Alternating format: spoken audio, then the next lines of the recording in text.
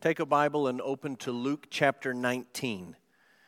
Luke 19. We're reading through the New Testament together this year. We've provided reading plans for you. I hope you're tracking along with the weekly reading, 5 chapters a week through the New Testament.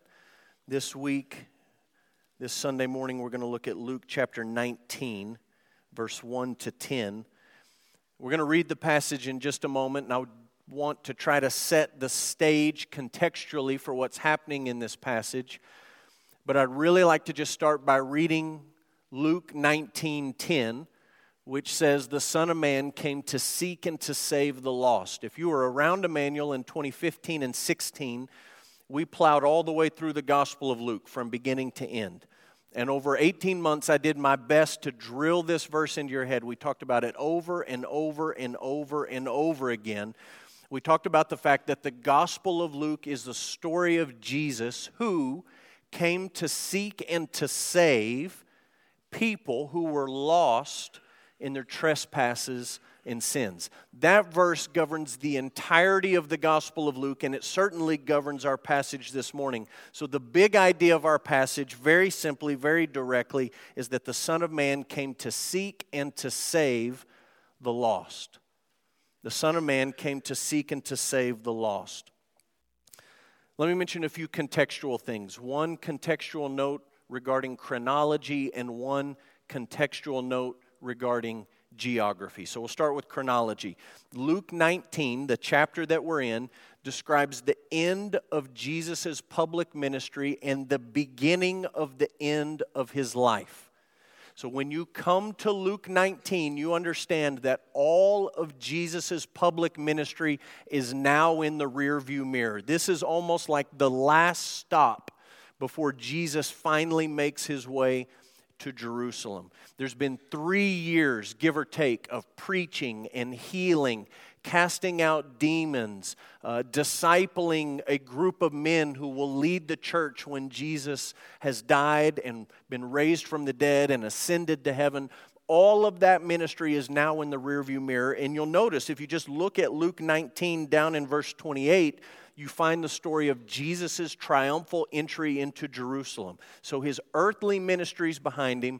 He's entering Jerusalem for the very last time, this very last week of Jesus' life that he spends in and around Jerusalem. Some theologians call it Passion Week. Some theologians call it Holy Week. But the end of his ministry has come, and now we're at the beginning of the end of the very last week of Jesus' life. Now, one note on geography. Let's talk about Jericho, because we're going to read about Jericho here. Jericho was about 17 miles away from Jerusalem. The elevation of Jerusalem, it's a remarkable change in elevation between these cities. Jerusalem sits about 3,500 feet higher with regard to sea level than Jericho. So to go from Jericho to Jerusalem was to climb uphill. To go from Jerusalem to Jericho was to go straight downhill. The road between Jerusalem and Jericho was dangerous. We talked about that a few weeks ago when we talked about the Good Samaritan and this man who went down from Jerusalem to Jericho and was beaten and attacked and robbed on this road. It was a dangerous road. Now, Jericho was a wealthy city. Some ancient people, ancient historians, ancient geographers called it the city of the palms. They said it was a beautiful city. It was a wealthy city. When the Romans took over this part of the world, they recognized the wealth in Jericho, and they said Jericho will be a center for taxation. So when we read Luke 19, it shouldn't surprise you that there is a man named Zacchaeus who is a chief tax collector in Jericho. A chief tax collector. He's not just a low-level IRS agent calling you to check on your last year's tax return. He is the chief tax collector. He is in charge of all of the taxation in this region, the only tax collector given this title in the New Testament. Now, if you have been around church any amount, and you've heard sermons that involve tax collectors, what I'm about to say you know is nothing new to you. This is just repeat. But if you've not grown up around church, you need to know something about tax collectors. Tax collectors in Bible days and Bible times worked for the Roman Empire. They worked for Rome. And being a tax collector was a highly lucrative career. A person could make an incredible amount of money as a tax collector, especially if you were the chief tax collector. Rome essentially said to these contracted tax collectors, this is how much money we need you to collect. A certain percentage, a certain dollar amount, whatever it may be. And then they turned the tax collectors loose to do the collecting. And it was sort of an unwritten rule, unspoken rule, that if you're able to collect more than what we require, that's yours. That's why John the Baptist, when he told tax collectors how to repent, said, tax collectors, collect no more than you're supposed to collect. Take your salary and don't try to skim off the top. But many tax collectors did that.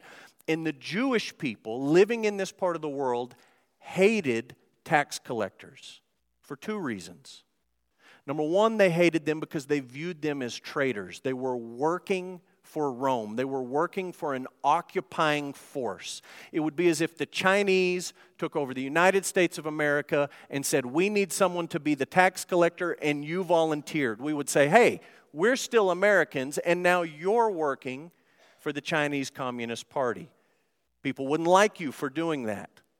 Second reason they didn't like tax collectors is they were generally, not all of them, but they were generally dishonest in their dealings with people. And they did exact more than Rome required them to exact, and they did line their own pockets through their own dishonesty. So, take your Bible, let's read this story about Jesus and Zacchaeus, and then let's pray that God would bless the reading of His Word. Luke 19, verse 1 says, He entered Jericho and was passing through. And behold, there was a man named Zacchaeus. He was a chief tax collector and was rich. And he was seeking to see who Jesus was, but on account of the crowd he could not because he was small in stature. So he ran on ahead and climbed up into a sycamore tree to see him, for he was about to pass that way. And when Jesus came to the place, he looked up at him and said to him, Zacchaeus, hurry and come down, for I must stay at your house today. So he hurried, and he came down, and he received him joyfully. And when they saw it, they all grumbled. He has gone to be the guest of a man who is a sinner. And Zacchaeus stood and said to the Lord, Behold, Lord, the half of my goods I give to the poor, and if I have defrauded anyone of anything, I restore it fourfold. And Jesus said to him, Today salvation has come to this house, since he also is a son of Abraham. For the Son of Man came to seek and to save the lost. That's the Word of God. Let's pray together. Lord, we're grateful for your Word. We're grateful for the inspired, inerrant, authoritative Scriptures. We thank you for the Gospel of Luke, and we thank you for this story about Jesus, the Son of Man, the Son of God, coming to seek and to save people who are lost in their trespasses and sins. Lord, give us insight this morning as we think about Jesus and His work and how His work impacts our lives. We pray in Jesus' name. Amen. I want you to think with me for just a moment about children's games. I want you to go back before video games were a thing. I'm not talking about video games. I even want you to go back before board games were a thing. I just want you to think with me about classic children's games. How many of you, when you were growing up, just quick show of hands, played Ring Around the Rosie?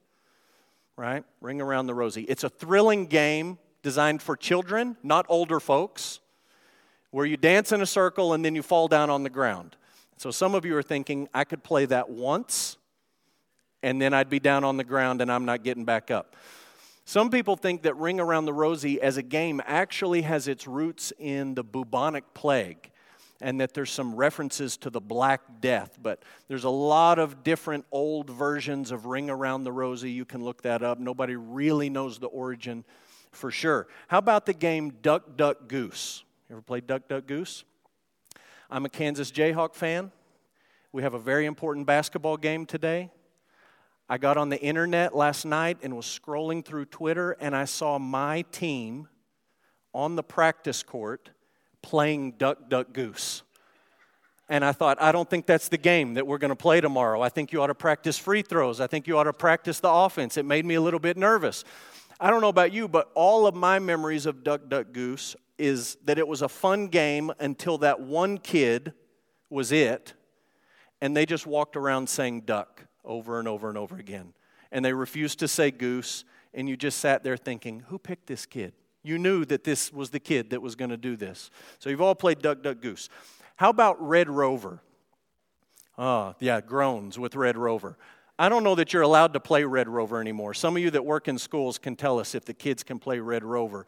This is a deadly, deadly game that basically involves clotheslining people who are trying to run through your arms. And I think about playing Red Rover at Belmar Elementary School. I don't know what hurts worse, when you're squeezing someone's hand and someone runs through there and just rips your wrist off, or when you're doing the running and the people holding hands do that last minute raise the arms right to the throat level. If you played this game as a kid, you might need to see a chiropractor today. You might still be getting adjustments up in your neck. How about red light, green light? Remember playing this game? I hate this game. I was never fast growing up, never had a chance to win this game, always the last one across the line. Do not like red light, green light. How about house? All kids play this. You remember when you were little saying, let's play house. I'll be the dad, you be the mom, I'll be the kid, I'll do this, you do that. What you don't realize, or what some of you don't realize, is that your kids who you send to the nursery down the hall play house in the nursery. And we get a glimpse into your house. Because they say what you say. And they make the rules that you make, and they do the things that you do. And so we know lots about some of you folks. How about hide and seek? Maybe the classic children's game, hide and seek. Quick show of hands. When it comes to hide and seek, you fall into one of two categories. How many of you were the sibling or the friend who at some point in the game sent someone to hide, and then you went off to do something else and you never went to find them? How many of you are the poor soul still in counseling today because your siblings left you in hiding and you were there in the cupboard for hours and hours and hours saying, surely they're going to find me at some point? I thought about hide and seek this week when I read this passage. Luke 19:10, the Son of Man came to seek, he came to seek and to save the lost. And you read about Zacchaeus when Jesus is in Jericho and he's passing through. It's almost as if he's up hiding in the tree. You understand he's not hiding. He's trying to get a glimpse of Jesus. But Jesus goes and he finds him. And it made me think about the children's game, hide and seek. I want you to understand that when Jesus says the Son of Man came to seek and to save the lost, he's not talking about the children's game, hide and seek. And when he says that he's come to seek what is lost, he's not saying, I just came to locate it. I came to find it. I came to determine what the GPS coordinates are of this person or this thing. When the Bible says that the Son of Man came to seek and to save what is lost, the key to understanding what Jesus has come to do in seeking us and saving us is understanding what the Bible means when the Bible says we are lost. I have something lost right now. I have 2 keys to my pickup truck. One of them is lost, and I can't find it. I don't know the location, but that's not what the Bible's talking about when it says that people are lost. It doesn't mean that God can't find them. It doesn't mean that they've gone off the radar, so to speak. When the Bible talks about human beings being lost and all of us left to ourselves are lost, the Bible's talking about our sinfulness, our depravity, our refusal to let God be God in our lives. Our refusal to worship God the way that we were created to worship God. The Bible's talking about our desire to run from God, to have nothing to do with God, to be our own master, our own sovereign, our own ruler, and to forget about God completely. This gospel, the Gospel of Luke, is about Jesus, the Son of God, the Son of Man, who came to seek and to save what was lost. One of the things I want to make sure that you understand and I understand is not just what it means to be lost, but I want you to understand what Jesus actually did to seek us and to save us. And I'm going to be honest with you. The things that we're going to talk about right here are not in Luke 19. When Luke 19 was happening, when this story was taking place, Jesus had not yet died on the cross. He'd not been buried. He'd not been rose from the dead. He'd not ascended to heaven. Lots of things hadn't happened. So the details are not spelled out here. How did Jesus seek and save the lost? One of the best places you can look in the whole Bible to answer that question is the book of Hebrews. And so I've given you a couple of blanks here and a bunch of references, and we're going to move through these quickly. And I'm going to encourage you to go back and to look at these verses in the book of Hebrews to see what the Bible has to say about how Jesus sought us and saved us. But I want you to understand this work. It's very, very important. How did Jesus seek us and save us? Number one, we would use the theological term incarnation. The incarnation. Hebrews 2, verse 14 to 15. The Son of God became human. The Son of God became human. Hebrews says that He partook of our flesh. God became man without ceasing to be God. It's the miracle of the incarnation. It's the miracle of Christmas. And He did that so that He could take our place on the cross. Secondly, obedience. Jesus lived a life of perfect righteousness. You see this in Hebrews chapter 4, where the author of Hebrews says that Jesus was tempted in every way, just like we are tempted, yet He was completely and totally without sin. He never did or said or thought or felt anything that violated God's law. He lived a life of perfect obedience. Thirdly, atonement. Atonement. Jesus died a sacrificial death. Hebrews talks about this at great length. One of the clearest passages is in Hebrews 10, 11 to 14 that says Jesus offered once for all time a single sacrifice for sins. And the author of Hebrews is clear that the blood of bulls and goats could not ever truly deal with sin. They were all pointing forward to the true, ultimate, one-time sacrifice that Jesus Christ made when He died on the cross, making a payment for our sins. That word "at one," atonement, it means that we are now at one with God. Previously, our sins separated us from God, but Jesus has done something in His death on the cross that has now made His people at one with God. Fourthly, resurrection and ascension. Resurrection and ascension. Hebrews 12. The classic passage in Hebrews 12 that says, we look to Jesus, the founder and the perfecter. Some translations say the author of our faith, who for the joy set before Him endured the cross, despised its shame, and He is now seated at the right hand of the throne of heaven.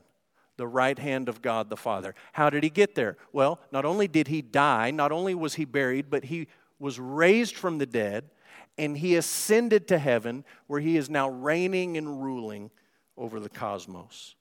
Fifthly, we're not done. Jesus' work is not done. Intercession. Intercession.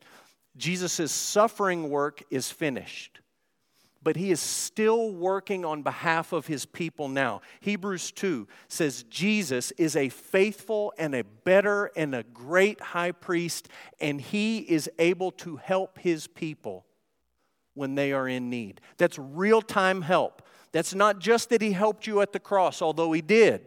He helped you in the greatest way at the cross, but Hebrews is saying He can help you now. When you're suffering, when you're tempted, when you're struggling, when you're doubting, Jesus is able to help His people. Last, the parousia, which is a fancy theological word for Jesus' second coming, the return of the Lord Jesus Christ. Hebrews 9 says there will be a day when Jesus Christ comes back, not to die for sins, but to fully and finally save His people. So just put it all up on the screen together at once. When we say, Luke 19:10, the Son of Man came to seek and to save the lost, we're not talking about children's games, hide and seek. We're not talking about mere location or He came to find our GPS coordinates. We're saying this is what Jesus did for us. He became a man. He obeyed perfectly. He died as a sacrifice. He was raised from the dead. He ascended to heaven. He is interceding and helping on our behalf even now. And one day, He will come again. Now, all of that's not exactly clear yet in Luke 19, but it's going to be clear very, very soon as you read through this story. And when you and I read, the Son of Man came to seek and save the lost, and we see Jesus and Zacchaeus up in the tree, and He comes down, you and I are not to think, oh, He found him in the tree, and He brought him down, and they had a nice dinner together. He did find him in the tree. They did have a meal together. But this is how Jesus saves sinners. This is how He seeks and saves what is lost. Now let's talk about Zacchaeus. Let's talk about what happens when the Lord Jesus Christ finds and saves a sinner. What happens when the grace of God comes colliding into the life of a sinful person? I don't know if you know this or not, but the world is very confused about salvation. There are a lot of Christians who are very confused about the answer to this question. What happens when the Lord Jesus Christ finds and saves a sinner? There's all sorts of answers given. The answer probably given by the world most frequently is to say that when a sinner is found, they suddenly become judgmental and holier than thou and self-righteous. That's how the world tends to look at believing Christian people. They tend to have this idea that we think we're saved because we're better than everybody else. You understand that has nothing to do with being a follower of the Lord Jesus Christ, believing in the Lord Jesus Christ, but that's a common perception in the world. Christians have lots of different answers to this question. What happens when a sinner is found and saved? Some people would tell you that that person stops sinning entirely, that they're done sinning. I took a New Testament class in high school. I had a very kind man who was our instructor. And I remember, this is the one thing I take away from the New Testament class, he told us one time that he had not sinned in at least 9 months. That's a pretty good run. I remember sitting in that class thinking, I don't think I've made it 9 minutes. 9 months. That's not what happens when a person gets saved. They don't stop sinning entirely, at least on this side of eternity. Other answers. Our prosperity preaching friends, if you want to call them friends, would say that once you get saved, you suddenly become healthy, wealthy, and happy. The low-grade prosperity gospel, that we would laugh at that version of prosperity teaching, but the low-grade version that exists in many of our churches says life is just going to go better for you. Things are just going to sort of run more smoothly. You may not be a millionaire, you may not have lots of big stuff, lots of fancy stuff, but you can just sort of expect life to be generally better. Some of our charismatic friends would say that when a person gets saved, they will experience miraculous, supernatural things. And if you don't experience miraculous, supernatural things, then it's probably a sign that you aren't saved at all. To which I would say, well, I've sinned within the last 9 months, and I'm not always happy, and I'm not uber wealthy, although the Lord has been faithful to me, and I still struggle with lots of things. Life doesn't always go the way that I want it to go. So I look at all those answers and I say, what actually happens? What does the Bible say to this question? What happens when God's grace collides with the life of a sinful person, when Jesus finds a sinner and saves a sinner? Two things. Number one, repentance. And number two, faith.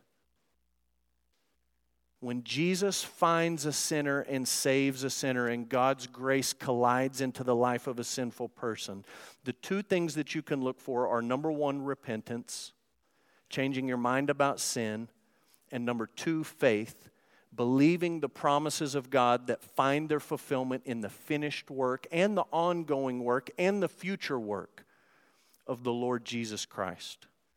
Repentance and faith. Look at this story. If your Bible's open, look at Luke 19. Verse 1 says that Jesus entered Jericho and he was passing through. Verse 2, there was a man named Zacchaeus, a chief tax collector, and he was rich. Being a chief tax collector who was rich, what Luke is saying without saying it in between the lines is this is a dishonest man, this is a cheating man, this is a lying man, this is someone who exploits other people. And he passes along what he needs to pass along to Rome, but he keeps the extra and the excess for himself. He's willing to betray his kinsmen. He's willing to work for the occupying force of Rome, and he's willing to lie and cheat and steal to get ahead. The crowd, Luke tells us, was big. There was a big crowd. And Zacchaeus was a little man, so he couldn't see. And he wanted to see Jesus. So enter the story. There's a sycamore tree. And Zacchaeus enters the sycamore tree. And he's looking. And Luke says it's almost a joke. This is almost like a bad dad joke from Luke. He says Zacchaeus was seeking to see Jesus. He is seeking to see Jesus. Jesus comes to the tree. He looks up at Zacchaeus. He says, "Come down, and I'm going to your house." He literally invites himself into Zacchaeus' home and into Zacchaeus' life. And I would simply remind all of us as Americans that when the Lord Jesus Christ seeks and saves a sinner, it's not just a free ticket so that you can get into heaven when you die, but it's actually the Lord Jesus Christ inviting himself into your life. He has the audacity to invite himself into your life, into every area of your life. On a human level, that's not how we operate. On a human level, we say, I invite people into my life. I invite people into my home. I will invite people into my church. But the Lord Jesus Christ flips it, and he invites himself into the lives of sinful people. You understand that there's grumbling taking place here. Verse 6, they don't like the fact that he's hanging out with the tax collector. That's in verse 7. They saw it. They grumbled. He's gone to be the guest of a man who's a sinner. And then in verse 8, all of a sudden, Zacchaeus pops up and he starts talking. In between here, there's a lot of conversation that Luke has not recorded. There's a walk from the sycamore tree to Zacchaeus' home. There's a conversation that takes place between the Lord Jesus Christ and this chief tax collector. And Luke doesn't detail all the things that they talked about. We can speculate. You imagine that Jesus might have brought up the Ten Commandments. You may remember not long before this, a rich young ruler came to talk to Jesus about salvation, and Jesus brought up the Ten Commandments. Loving God most of all, loving others. And then Jesus started to list off several of the commandments.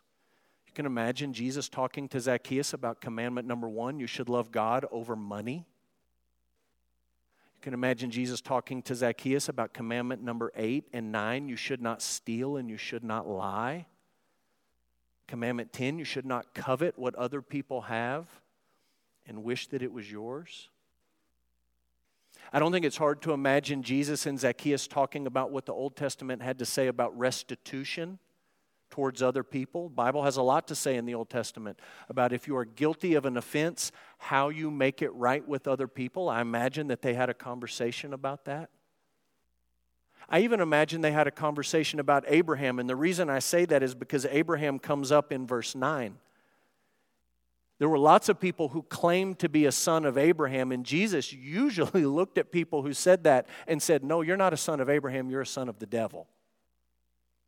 But he says to this man, he really is a son of Abraham, which makes me think that they've probably talked about Abraham. They probably talked about Genesis 15:6, where sinful Abraham believed, he had faith in the Lord and His promises, and the Lord counted it to him as righteousness. And I imagine Jesus talking with Zacchaeus about, Zacchaeus, restitution needs to be made, but the only way that you can be made right with God is to believe, is to be a person of faith. So they're having this conversation, and in the end, Zacchaeus pipes up, and he says, I'm going to give away half of what I have, and if I've stolen from anyone, I will refund it or restore it fourfold. What the Old Testament said is that in the worst case scenario, you should restore or provide restitution at a fourfold rate. Zacchaeus does that, and he adds on top of it, giving away half of what he has. Jesus' comment is that salvation has come to the house of Zacchaeus. Then Jesus explains how that salvation came. Was it because Zacchaeus was smart? No. Was it because Zacchaeus was willing to give away a bunch of stuff? No. Was it because Zacchaeus was such a good climber of sycamore trees? No. Salvation came to Zacchaeus' house not because Zacchaeus was seeking to see Jesus, but because the Son of Man came to seek and to save the lost. Luke is the only gospel that tells this story. And I think it's obvious that as he describes the interaction between Jesus and Zacchaeus, Luke intends for us to see Zacchaeus not as a perfect example, but as a good example of what repentance looks like. And so let's finish with this question. What does Zacchaeus teach us about repentance? Number one, true repentance is joyful. It's joyful. It's not how the world thinks about repentance. The world hears the word repentance and thinks that sounds terrible. That sounds like all the fun just went out the door. But when Zacchaeus repents and he's beginning this relationship with the Lord Jesus Christ, Luke tells us that he received Jesus joyfully. Verse 6. This was not, it was a good run as the chief tax collector. Made a lot of money back in the good old days. Wild stuff back then. Now I'm on the straight and narrow. This was a man who looked back on the good old days not as good at all. And suddenly he met the Lord Jesus Christ and he's filled with joy. Not only is he filled with joy, but he goes over and above the minimum of what the Old Testament law required in terms of restitution. The minimum was something like double. The maximum was fourfold. And Zacchaeus says, I'm going to do the fourfold and I'm going to raise you half of my goods. I'm going to give them away. No one's twisting his arm to do this. Nobody's bullying him into a corner and telling him, you have to do this if you want to go to heaven. But this is what true repentance looks like. True repentance doesn't seek to do the minimum. True repentance doesn't seek to get as close to sin as possible without sinning. True repentance goes over and above, and that's exactly what Zacchaeus is doing here. He is joyfully going over and above. Listen, when the Lord Jesus Christ finds you, and when you find that He is better than anything this world has to offer, joyful repentance will flow out of your heart. Repentance means a change of mind. Zacchaeus has literally changed his mind about what is most valuable. Before he got in the tree and met Jesus, he thought money was the most valuable thing. He's changed his mind. He's repented. And it's reflected in his life in that he is joyfully receiving Jesus and going over and above in terms of restitution. Secondly, while we're talking about restitution, true repentance affects others. It affects others. Zacchaeus' repentance was more than just a personal, private conversation with God. That's where it started. True repentance starts with you talking to God, confessing your sin to God, agreeing with God about your sin. But true repentance moves towards people, other people, the people that you've wronged or sinned against. And let's just be honest, this is where repentance sometimes becomes challenging for us. There's a part of us that says, hey, I'll talk to God about this personally, quietly, one-on-one. Me and God will get square. But now you're saying I've got to talk to the people that I've sinned against? My repentance has to be directed toward my spouse. My repentance has to be directed towards my children. My repentance has to be directed towards my parents, my employer or my employees, the people sitting next to me on a Sunday morning. Yes. Repentance involves confessing your sin to God, agreeing with God about your sin problem, but it also involves other people. Thirdly, true repentance is a result of grace. And this is where we come back to the irony of Zacchaeus seeking to see Jesus, and then Jesus being the one, verse 5, who comes to Zacchaeus. Jesus being the one, verse 9, that says salvation has come to this house. And Jesus being the one who explains salvation has come to this house because the Son of Man has come to seek and to save the lost. Let me go back to the previous point that we made just to loop back a little bit. What happens when Jesus finds and saves a sinner? What happens is repentance and faith. And many times we get the order backwards in our minds. We think, no, I'm the one that repents of sin and believes in Jesus, and then He saves me. We have the idea that it's our repentance and our faith that invites God's grace into our lives. But the story being painted here and the story throughout the New Testament is exactly the opposite. It's that God's grace takes the initiative. It's that Jesus came to seek and to save what was lost. And I got news for you. If Jesus doesn't come to seek us, none of us will seek Him.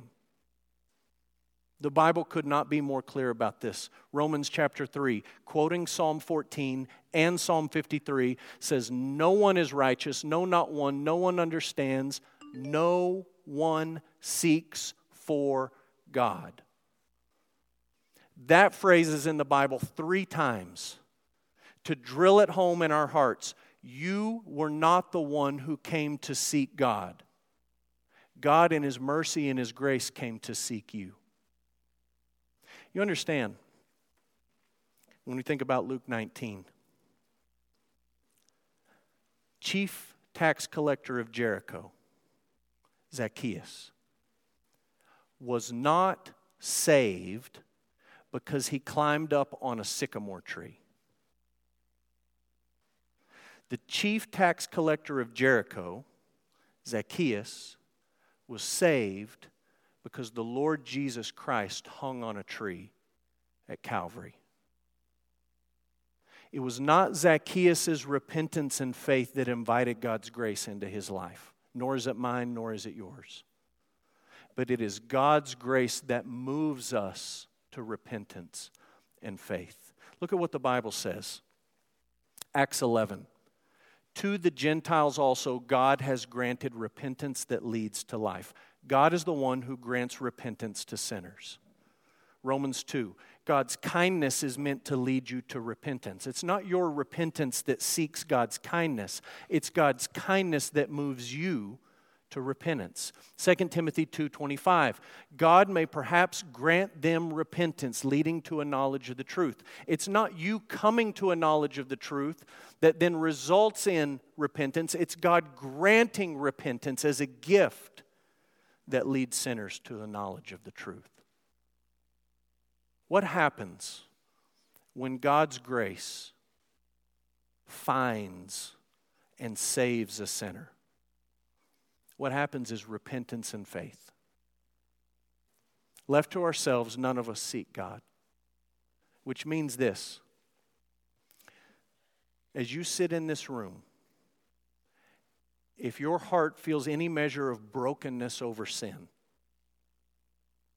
if you agree with God that you have a sin problem, you agree that you've fallen short of His standards, and if you have a mustard seed of faith that the Lord Jesus Christ became a man, obeyed, died, was raised, ascended, is interceding now, and will come back someday. If you have a mustard seed of faith that those things are true, it's because God's grace is at work in your life.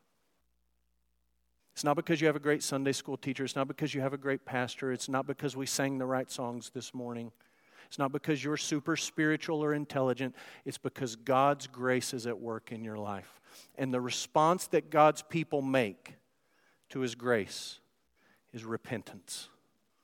Ongoing repentance, turning from sin, reminding yourself that you have a sin problem, and believing that the Lord Jesus Christ came to seek and to save those who are lost. Let's pray together.